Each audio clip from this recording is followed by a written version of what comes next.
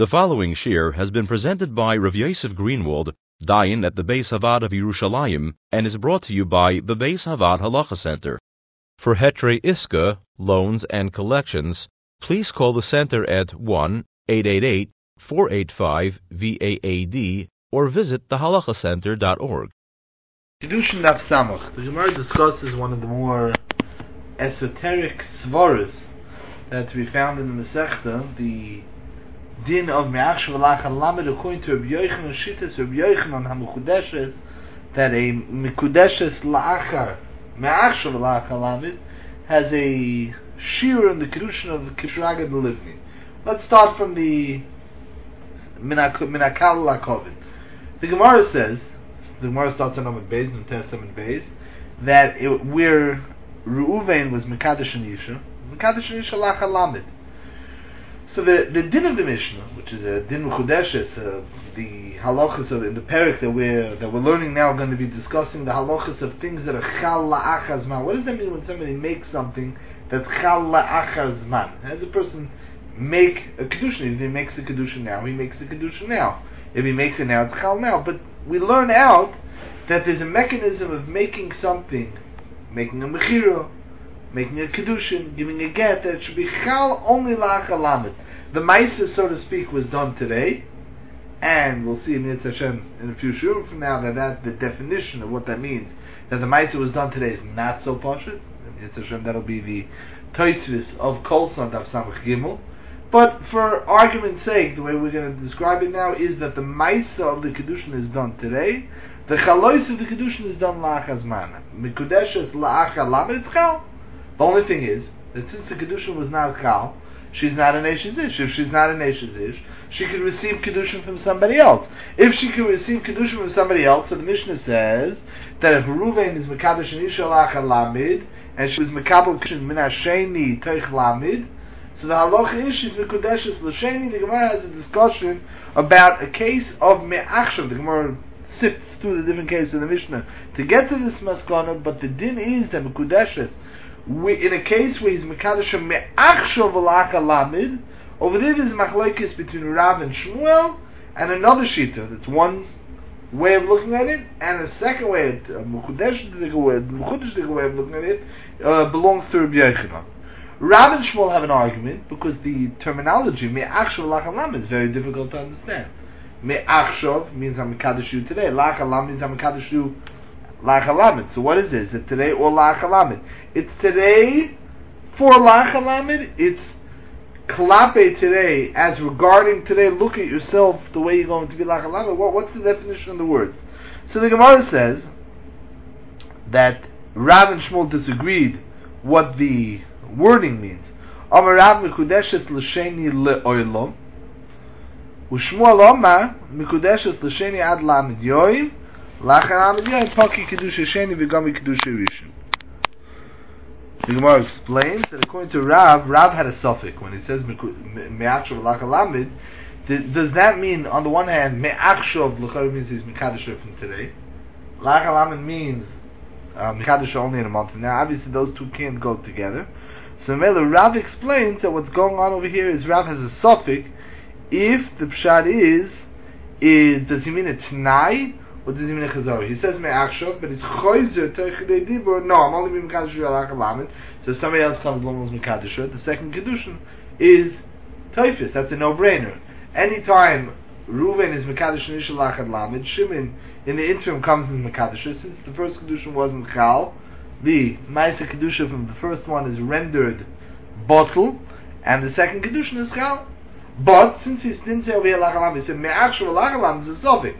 Maybe he means a chazor, and he really means only the seifa shel dvar, he only means to say la'achar lamed, or he means no, he means me'achshav, I'm being mekadosh you now, b'tnai al manas that nobody else is mekadosh you la'achar lamed. That's going to be an introduction of the sugis of Tanoim, which Yitz Hashem are going to be on Daf Samach Alef and Samach Beis. But it's a Tanai if nobody else is Mekadosh. So Melo, it's Nizbarer. It's Nizbarer when you get to the end of 30 days that the Kedusha belongs to the first one.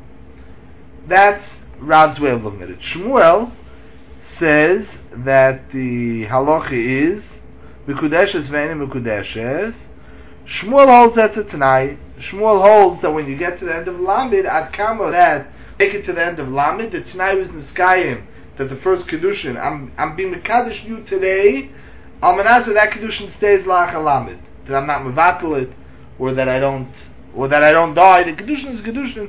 Today I'll be Tanai. So once we got to the end of 30 days, and it's Baral Mafreya, that the Kiddushin is a Kiddushin. The second Kiddushin is bottle.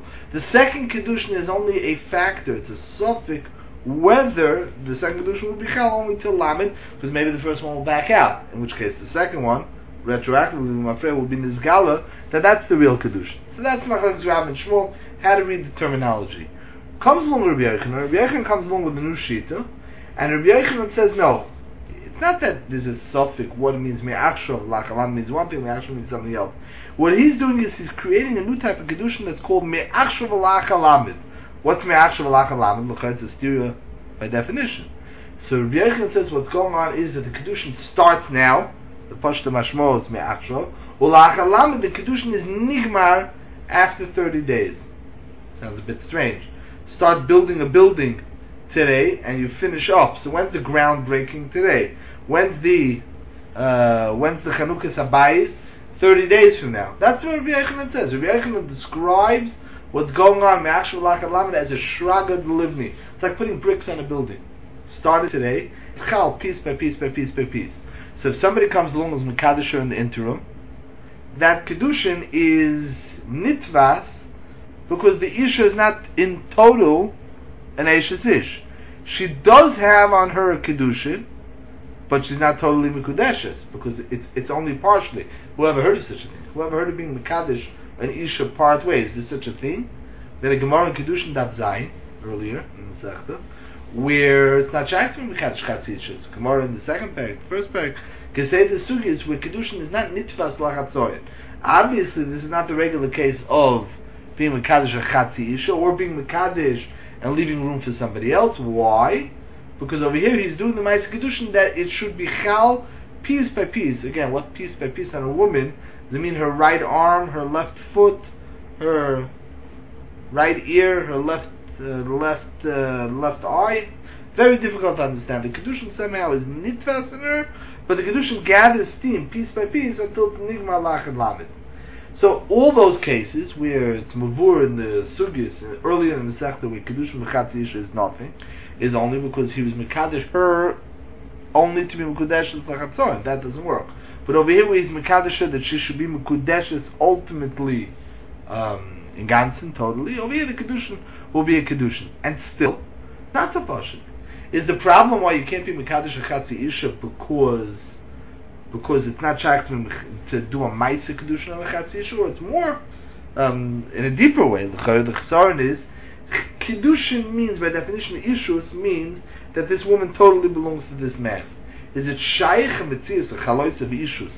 Is it shaykh a Cheptza of Ishus, where the woman is not totally belonging to him, where there is mokum for another Kiddushin to be nitfas in her? Isn't that a steer by definition to what Kiddushin is, to what Ishus is? In that sense, we understand that the Rabbi Yochanan's musik is very difficult. What's interesting is that the Rambam seems to pass on Rabbi Yochanan in Perek Zayin Hilchos Ishus. Seems to pass on Shrag D'Livni that if somebody else comes along as Mekadesh La'acha Lamid, he's Mekadesh Teich Lamid somebody else, while the Kiddushin is piece by piece, brick by brick being built up, the Kiddushin is Nitvas L'Gabei, and she's Mekudeshes to the first one, passing to Rabbi Yochanan.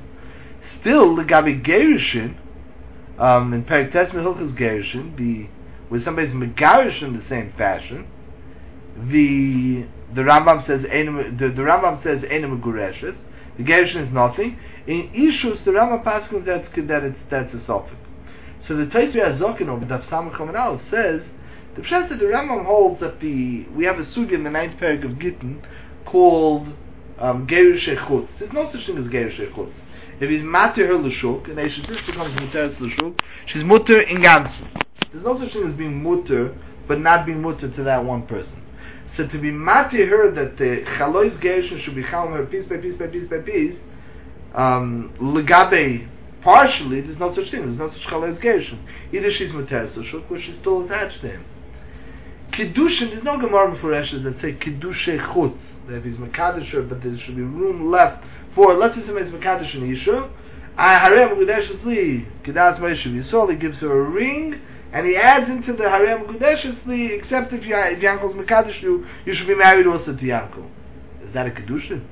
But there's no Gemara. So the Rambam says that Rabbi Yochanan's Musik is Lamaisa only a Sophic, and it's a suffix because it might not agree with that musik. The Gemara declares. The Gemara wants to know Gerish Chutz. The Gemara says does not work. Kiddush Chutz. The Gemara seems to have a suffix.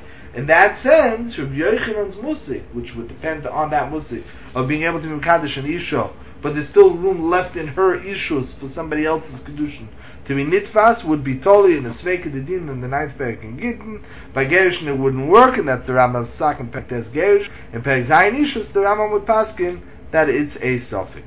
What's interesting is that if you open up in Hilchos Mechira, Me'achshav Alach Alamed, discussed in Kuf Tzadikei, in Kuf Tzadiches, and a few other places in Hilchos Kinyonim, if somebody does the same type of job, as far as Kinyonim is concerned, over there the Rambam paskins that Me'achshav Alach Alamed by definition means it's Nai. I paskins Rabbi Yochanan should say Rabbi Yochanan, you don't have a problem, because the concept of it being a steer of if I own her, somebody else can own her. If she's my wife, she can be somebody else's wife. Is true l'gav isha. It's not true l'gav kinyon. I could be a shutuf with somebody in a cow. I could have a certain schus to the milk of the cow, even though somebody else owns the meat of the cow. That's not a problem. So the chayv me'achav lach alamed shraga the livni should be able to be cow. Over there, the Rambam understood. It seems that this musik me'achav lach alamed, we have to take the whole statement at face value. A man is Mekadosh and Yishu me'achshav lachad lamed. You have to put the whole sentence together, and you have to treat it as one type of Hagdora of Maisa Kiddushin. It's a Kiddushin me'achshav lachad lamed. What does that mean? So that's why we get into this problem to Rabbi Yochanan. Masha'en l'gav kinyonim, the words are less important.